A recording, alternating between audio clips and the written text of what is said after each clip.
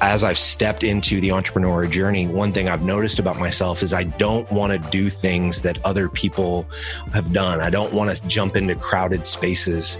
I would much rather go swim in a blue ocean than fight my way in a red ocean where it's hyper competitive and we're having to, get beat up on price because there's 14 other people that they could call, in the next 30 minutes that could give them a better price. And so this idea of like category creation and kind of blazing new trails has always been exciting to me. Thank you for listening. This is Brett Trainer, your host for Hardwired for Growth, a podcast where we strive to help entrepreneurs and business owners not only grow their businesses, but scale them. We do this by having conversations with industry experts and the entrepreneurs who have successfully scaled their own businesses. Statistics show that only 5% of all startups ever achieve annual revenue of $1 million, and less than 1% reach $10 million. Our mission is to help more than double the number of companies that reach each of those thresholds. The voice you heard a moment ago is that of James Carberry. James is the founder and CEO of Sweetfish Media. Sweetfish produces podcasts for B2B organizations. James shares his journey and unique entrepreneurial journey from the oil and gas industry to one of the leaders in the fast-growing podcasting space. Questions we answered today are why podcasting is the new blogging, why building a recurring revenue model was the key to sustainable and scalable growth, how James and company are striving to educate 1 million leaders every day. Unlike most founders, James understood early on, in order to scale, he needed to step away out of certain day-to-day operations, why he moved across the country to do helicopter logistics for NASCAR. Yep, you heard that right. And plus much, much more. Now, on to the intro.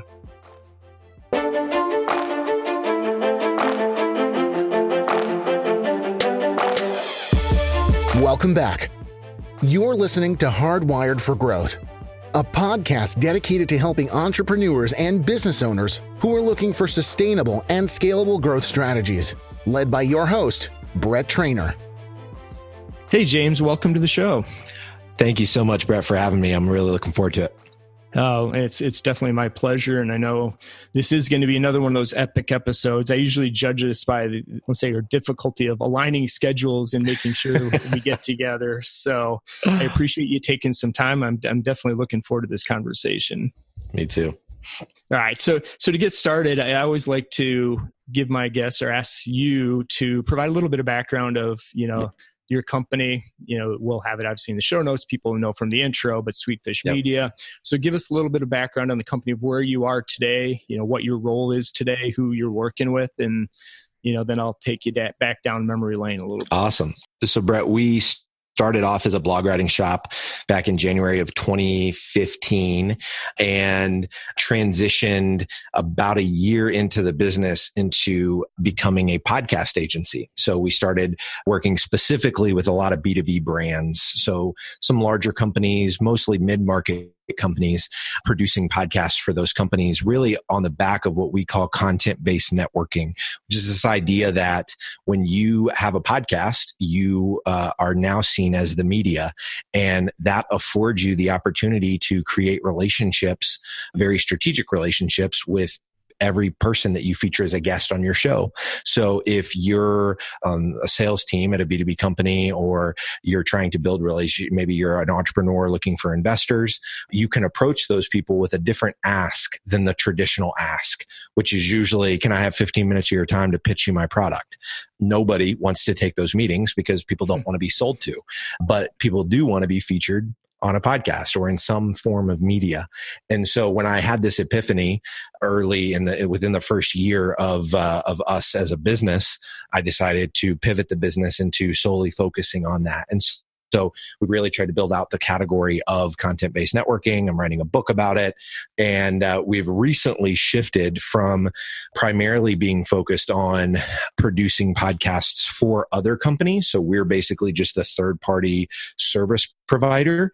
In the last 6 months, we've started to focus a lot more on building out our own shows. So building out shows around HR, around B2B sales, around cybersecurity, around industrial manufacturing, different industries where we feel like with our expertise in podcasting and in media, we can come in and start to create brands within these large industries and actually own the shows ourselves and then work with partners. So still working with clients and working with customers, but they then become the co-hosts of our show as opposed to us producing their own show. And what that allows us to do is really do a lot of co-marketing. So by working with 10 different companies on a single show that we own, we can all go a lot further faster by going together as opposed to trying to climb up your own mountain and trying to get to thought leadership on your own. It affords you the ability to partner with 9 other companies and 10, I guess, including us, to build a show that the market will want to hear. And so by 10 companies promoting that show, it's going to obviously grow an audience a lot quicker than it would have before. So I say that, I used to think our customers wanted a show, and what I've come to find out is that what our customers want is an audience. And so we're starting to build shows now with the intent of creating that audience, because that's what our customers really want. So long-winded answer, but that's the story of Sweetfish and where we're at today. Yeah, no, and I love that story, because I think, again, my outside in perspective, it would have been easy to fall into the trap of, and trap may not be the right word, because I know there's companies that do that well, but just being an agency, for lack of a better word, for folks around podcasting and content and production and all those areas. But you, I'm guessing, we'll come back to your journey here in a little bit, didn't necessarily come from an agency world. So you thought, what's next, right? It wasn't yes, it's going to get super competitive at some point in this space. So how do we get out in front of this? And, I've been consuming podcasts for a couple years now, and full disclosure, I started working with you guys probably a year ago. And to your point of I'm kind of getting all over the place. I'll get back to my question in a second. Yeah. But, I think that the value, at least what I found early on, was I was a guest on your show, then I was a guest on a couple of other podcasts. And, to me, and one of the reasons I started my podcast was, less about necessarily lead gen, but it's just something that I enjoy doing. Like this conversation today, you and I would have this over a beer or a coffee if we were meeting somewhere. And so, I know there's more people that like me, that like these conversations. So long-winded answer to get back to, directionally where you're taking the company, because obviously nobody knows where the podcast space is going, but, everybody's kind of an individual media company, right? We've heard that. And so maybe just one more, and we'll close with where you think the future is going. I'm just kind of curious, what do you think's next? What do you guys think is next? Yeah. I mean, we're really putting all our eggs in the basket of, audio is not going away anytime soon, because it allows for passive consumption of content.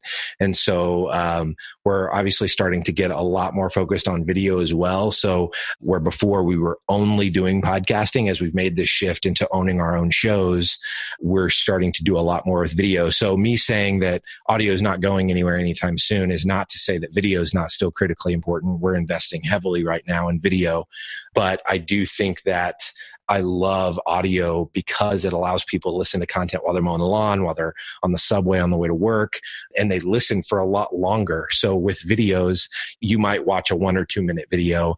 Maybe if it's a TED Talk, you'll watch a 10-minute video, but you're not probably watching a 30-minute video unless it's on Netflix and just this insanely high production.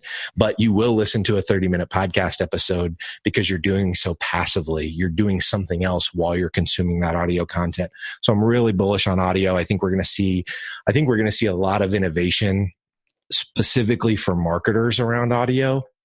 I've heard of some companies that are starting to do some things around really being able to track at a more granular level who is consuming that audio content, so that brands can start to see that their content's actually reaching the right people. Right now, it's kind of a black box. I would love to see some innovation around how people, like the interfaces that people receive audio content. Right now, it's, at least with Apple Podcasts, there's very little engagement that you can have with the show. You're listening to it, but there's no ability to comment or have a conversation with the host of the show, unless you do it, email them or find them on social and engage with them there. So I think there's a lot. Or do it live, right? Yeah, exactly. Yeah, a whole different bear to tackle. So as far as what's coming down the pipe, I would love to see some more, some innovation around how people consume audio and the level at which they're able to engage with the creator of that content. Similar to how, you used to see a lot of people commenting on blogs, and now we're seeing a lot of, engagement on LinkedIn content. I would love for that to make its way into podcasting. I think that would add a really special dynamic. Yeah, I think you're right. You're right, because I've talked to a few folks that actually do have really large followings within their podcast. Obviously, you guys do with your B2B growth show, looking at the tracking, right? Trying to get the engagement back and feedback back, unless you're out, you got an email list to that same audience. But, the feedback I've received is, they may, to your point, mowing the lawn, out running in the car, then they forget about it. They're not going to send you the email after the fact. So if I can put on my wish list, if you guys are looking at innovation, is, the ability, if I'm out running in the car, whatever, I hear a quote that I like, that I can just hit a button and take a 30-second clip that I can remember, or send it to notes, whatever it is, that I don't have to go back and listen to the entire podcast to pull the insights out. Totally agree. I think we're going to see a lot of innovation around it. So it's an exciting space to be in, and it'll be fun to see how it plays out. Excellent. Awesome. I'm sorry I took you down that rabbit hole a little bit, but I love it. Let's go back, because really what I want to get into, and a lot of my audience listens to, is kind of your journey, and where I want to focus. What I'd like to do is start. You can give us some context before you came up for the idea of Sweetfish, and ultimately, I'm sure as we were talking, there's been a couple of pivots, but kind of the ideation. What were you doing when you came up with the idea for the company? And then we'll kind of get into, as you started to grow, some of the decisions you made. Yeah. So when I first started, I got out of college, honestly, not even got a business degree. And I won't say what college, because I got out of business school and didn't even know what the word entrepreneur meant. I had no clue that owning my own business would be something that I would end up doing coming out of college. And I even got a degree in business. So it's kind of sad, honestly. I'm sure it's an indictment on me and how much I paid attention in college, but I came out of it and really just thought, man, I don't know what I'm going to do. Worked at a bank through college. I knew I probably didn't want to do that anymore. So worked at some larger corporations, insurance company, big oil and gas company in Oklahoma City. And really it was by sheer serendipity, call it God's grace, whatever you want to call it, ended up being a part of a sweepstakes that my roommate's brother-in-law won. It was one of those things where you see a commercial on TV, type 555 to 1-800-ALL-TEL, and you can win an all-expense trip to, a professional football game of your choice, yada, yada, yada.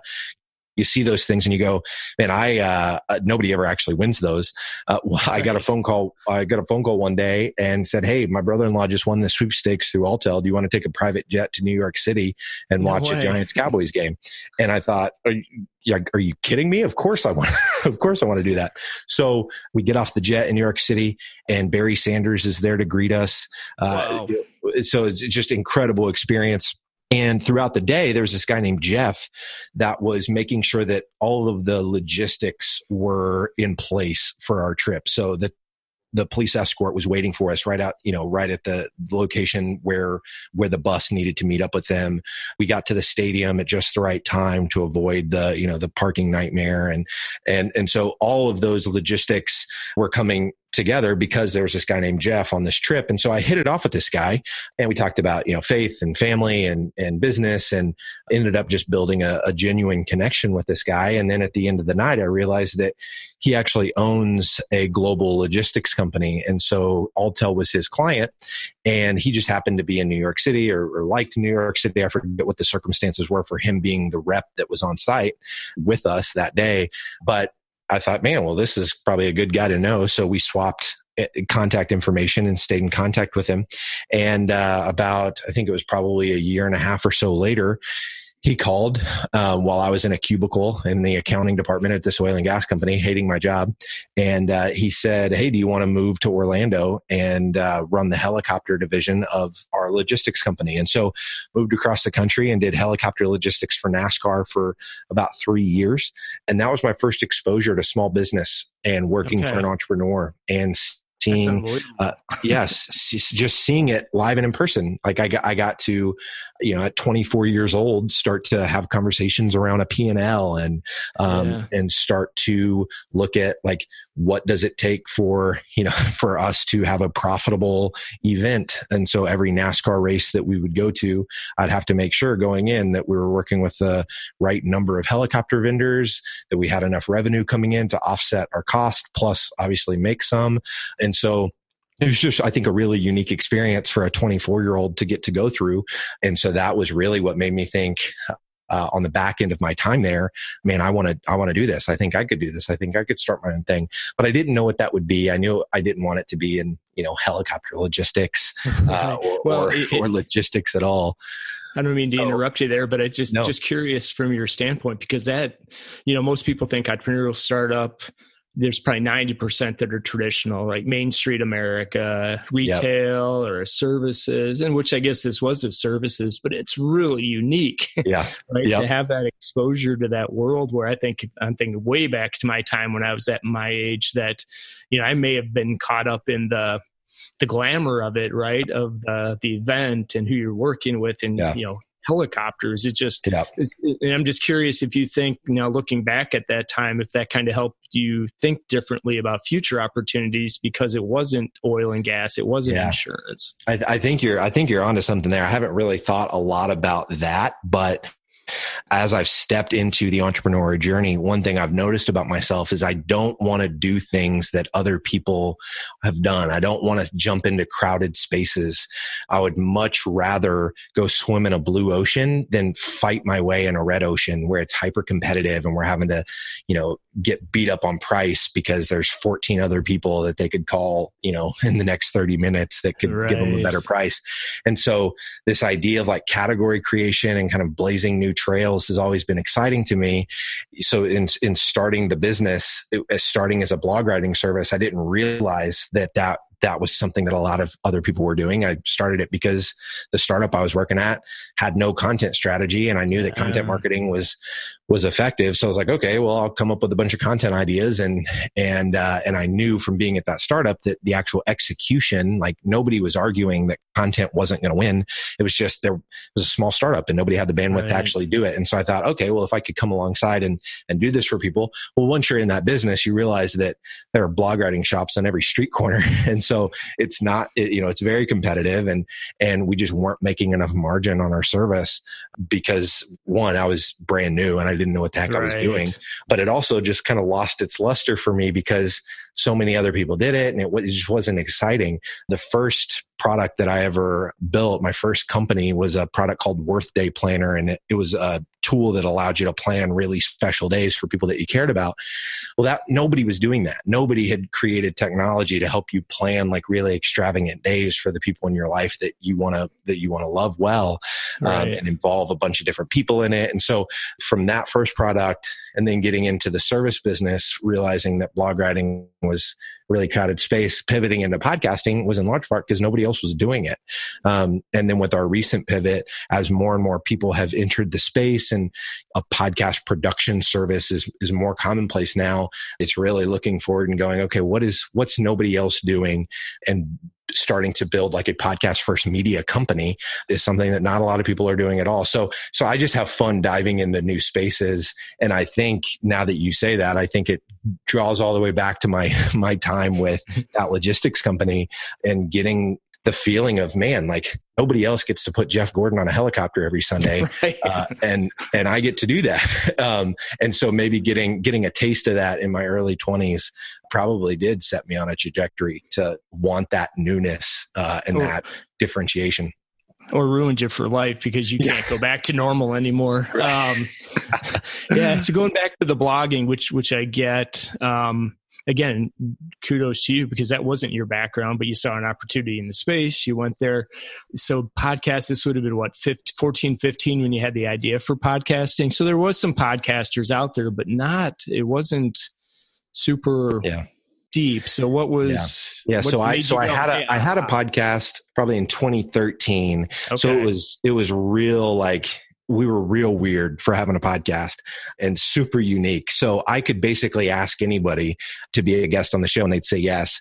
But I wasn't really thinking about it that way yet. It was more just an excuse for me and my buddy to talk to people that were doing really cool things. So the show was called Inspiring Awesome, and we were talking to nonprofit leaders and people that we met through our church that were just doing really cool things, writing letters to kids in third world countries that were a part of sponsorship programs, but nobody was writing them a letter. So they were getting the financial support, but not the emotional support of a letter. So this girl, she had a full-time job. It wasn't her job to do this, but she took it on herself to write letters to these kids that were a part of these sponsorship programs. So things like that, sharing those stories, super fun.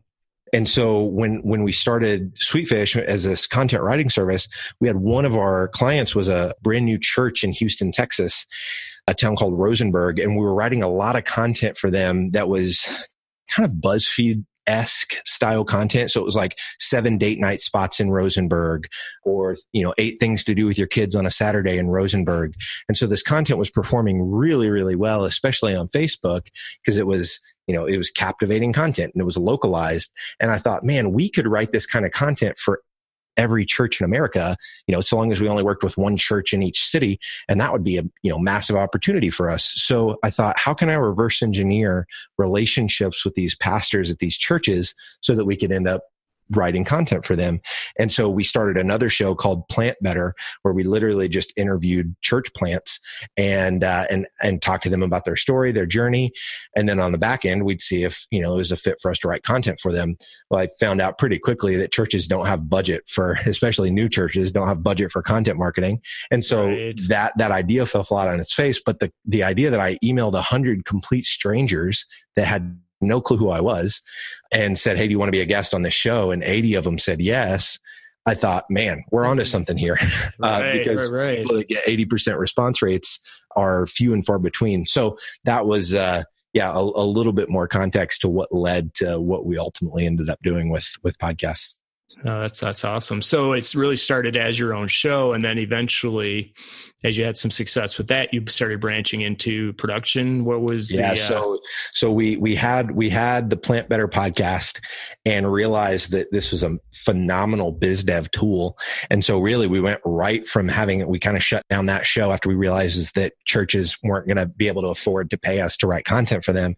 And we made a hard pivot and said, okay, we're going to become a podcast agency and tell the story of what we were able to do with Plant Better in terms of like the 80% response rate, and then go to a bunch of B2B companies and say, hey, we can do this same thing for you. We can produce a show for you that can basically give you an in with anybody that you want to talk to. And so we started another show at that point called B2B Growth. And B2B Growth was positioned initially to reach sales leaders. So we were asking a lot of VPs of sales to be guests on our show. And we talked to, probably 100, 150 VPs of sales. And what I realized from having these conversations with them is that none of them cared about doing a podcast. They obviously wanted the exposure for themselves of being on a podcast. But when we started the conversation about like, hey, what if we produced a show for you guys? They would always pass us over to marketing. Okay. It was, that's, a cool idea. You should talk to my marketing counterpart. And so about 150 episodes in, again, because I'm super hard-headed, it took a lot for me to go, oh, well, maybe VPs of sales aren't our buyers. Maybe VPs of marketing are our buyers. So we shifted the focus of the show then to start interviewing VPs of marketing. And that was really where it clicked into place, where we had, product market fit, so to speak. We had this service around this unique content channel, and we were finally talking to the people that could actually pull the trigger and had the budget allocated for different types of content. And so that's when we really started to see a lot of traction.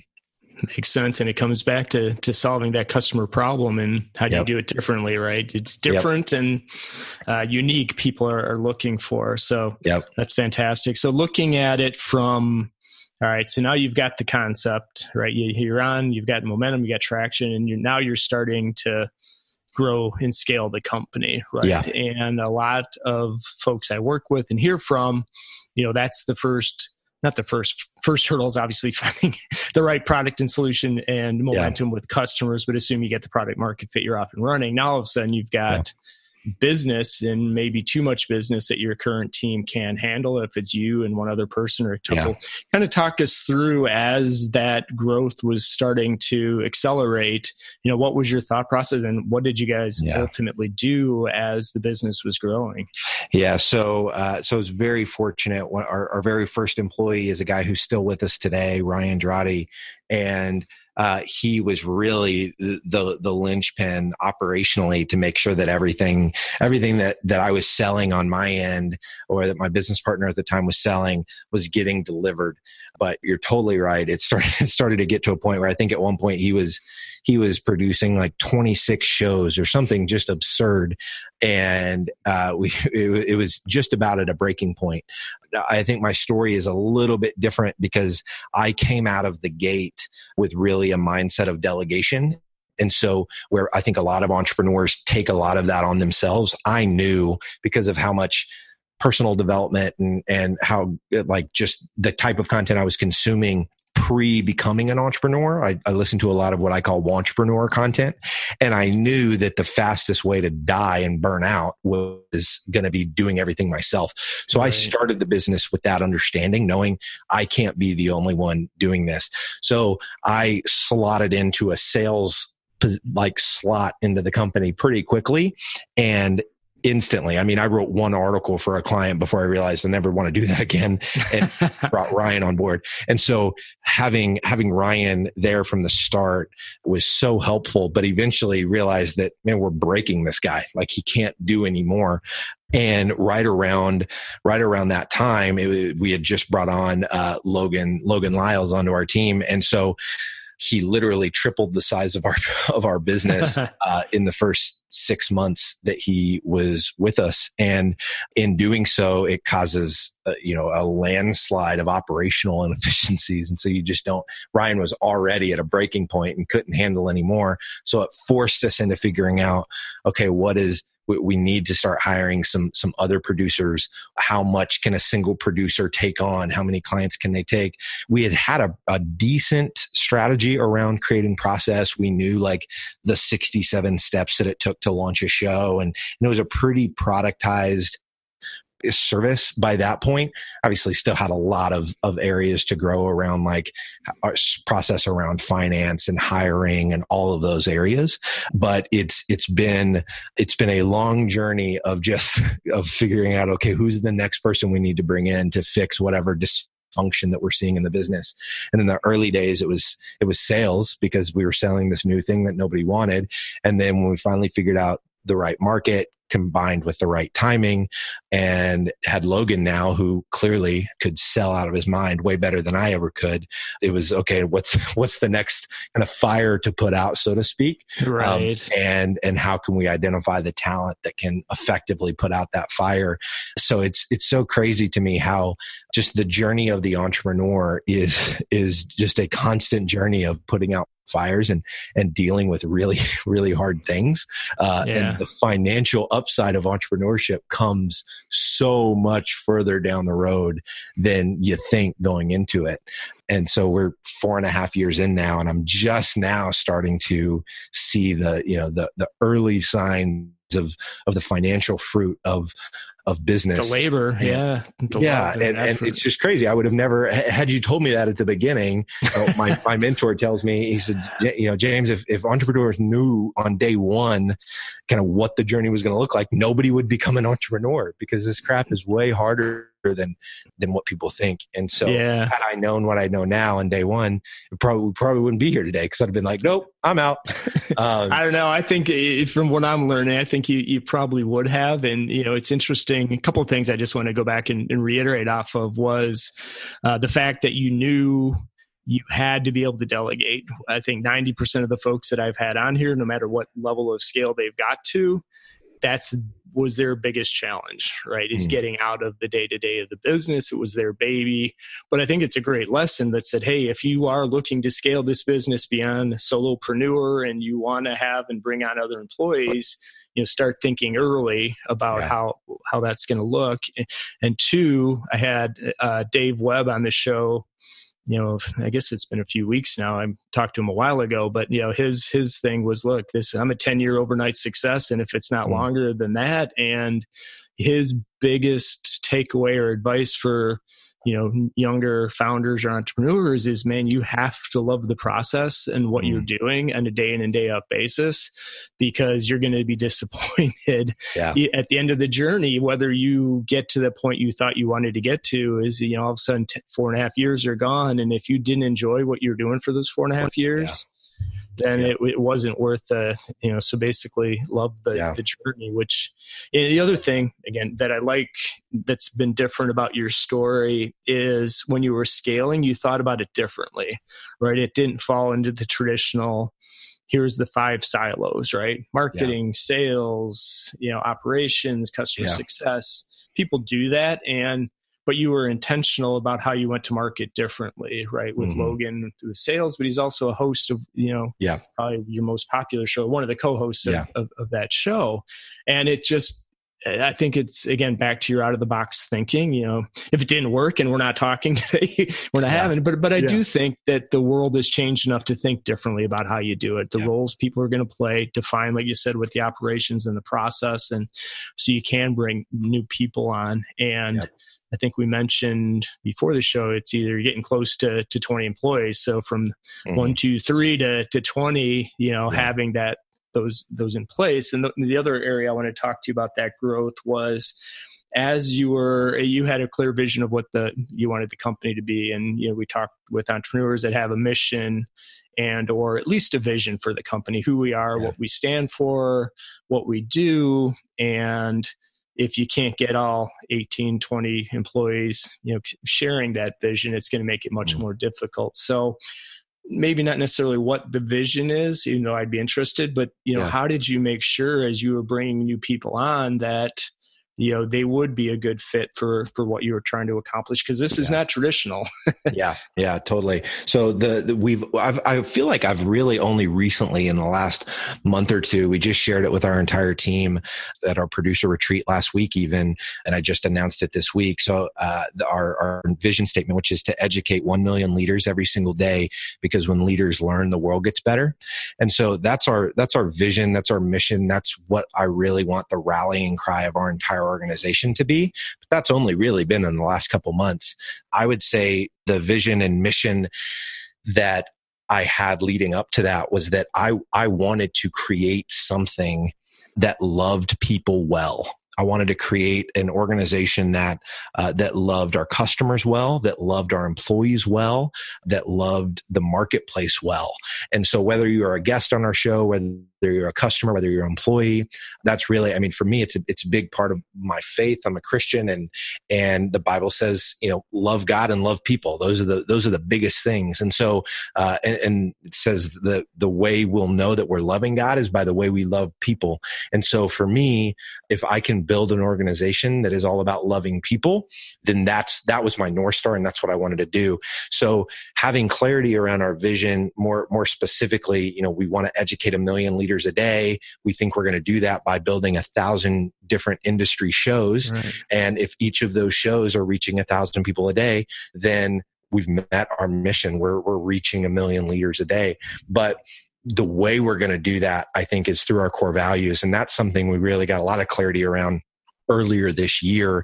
And our 3 core values are to love people well, to never stop learning, and to own the result. And since we've gotten clarity around those values, we now hire based on those values. We do promotions based on those values. We have people leave the organization based on those values. And had I had clarity around those on day one, obviously there would have been a lot of bumps that we would have missed along the way, but you learn from those bumps. And so the combination of the values being the how and the vision being kind of the why or the North Star, like this is where we're going, but our values dictate how we get there. And to me, I'm super passionate about how we get there. Speaking to the point you made earlier of I want to enjoy the process, and it's a long road, and it might be 10, 15, 20 years before we realize, the mission that we're trying to accomplish. And I know that if I've pursued that mission by loving people well, a constant pursuit of learning and owning the result along the way, taking personal responsibility for what's mine to take responsibility for, not pushing the buck to someone else. Right. If I'm proactive and taking responsibility, those three things, then I know I'm going to enjoy the process. And if I'm doing that alongside other people that are bought into those things as well, then I'm going to really love doing what we do. And so even if it does take 15 or 20 years for us to realize the mission that we're on, or to accomplish the mission that we're on, I'm good with that. So long-winded answer, but yeah, that's what I would say there. No, and I love it. I think that makes so much sense because you want people that want to be there. Like I said, life's too short I just think I grew up a little bit older than you. Won't say how much, but there was, corporate America was what you did, right? I mean, you talked about school not preparing folks, and maybe there was some mission driven stuff and people really focused on. And again, I'm not a big fan of the work-life balance. It's you got the one life, yeah. So do what you like. But it took me a long time to figure that out, right? And I'm so happy now to see more companies. And I wouldn't be doing this podcast if I didn't believe that startups and small companies are the future of what we're doing. Just because of exactly what you're creating, it's really hard to do that at really large companies. So. Yeah. Kudos to you on that. And you kind of mentioned you wish you would have started that sooner, just so to maybe transition away from this point, because I want to be respectful of your time. Is there anything else, maybe lessons learned and you've learned in the 4.5, or maybe something you would have done differently over that time span? One thing that we did get right from the very start was this concept of recurring revenue. And so building a business where baked into the fiber of what we were doing was a recurring revenue model. So even back when we were writing blog content for people, it was based on, hey, you're going to give us $1,000 a month and we're going to produce, 4 blog posts a month or 6 blog posts a month or whatever it was back then. And by having that recurring revenue and not having to kind of hit the reset button on the first of the month every month and go, right. Okay, we got to start over. It allowed us to have some kind of compounding, like the effect. My wife loves compounding interest, and she, she just talks about it all the time because her dad drilled it in her head growing up.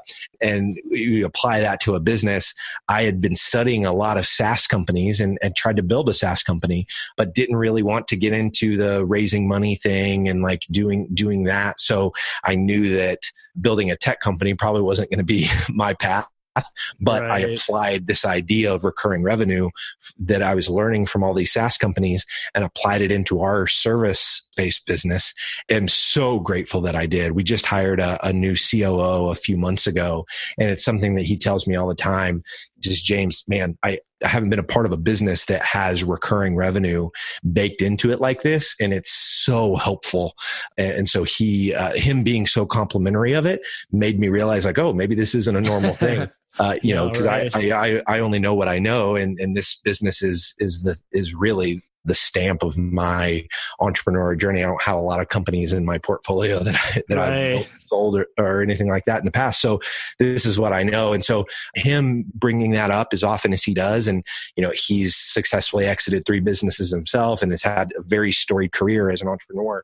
So for him to bring that up makes me say, oh man, I should probably start sharing that with people more. Is if you can bake recurring revenue, if you can build a service or a product that gives value to someone so much so that they will pay for it month after month after month, then do that, because it pays big time dividends. No pun intended, right? Yeah, right. Now, and I think the world is maybe slowly catching on. And I don't know if there's a franchise group up here. Well, 2 of them. One, Massage Envy, which is a massage place. Yep. Another one called The Joint, which is a chiropractic place. And both are operated. They're not SaaS models because they're not. Yep. But they are technically. They're just non-technical SaaS companies. Yep. There, it's hey, here's your monthly fee. You come in and they can plan staffing, everything else based yep. on, that reoccurring revenue. The predictability of it is what makes it so helpful. That's awesome. All right, James, I think that's a good positive note to leave folks on. But what I do want to do is close with our, call it fast round or semi-fast rapid fire round, where I'm going to ask you a few questions to let the audience get to know you a little bit. So when you're ready, are you ready? And we can get started. I'm ready. Fire away, my man. The first one is, a time or an event that helped shape who you are today, either professionally or personally. And I think, when I was 15 years old and came to faith in Jesus was obviously a life transforming moment for me. And it, happened at a summer camp in Southern Oklahoma. And so that, my relationship with God is now guided, every other decision in my life, from the people that I surround myself to the wife that I married. And it's had a profound impact on the way that I lead this business. And so I would say that's probably the most instrumental moment of my life.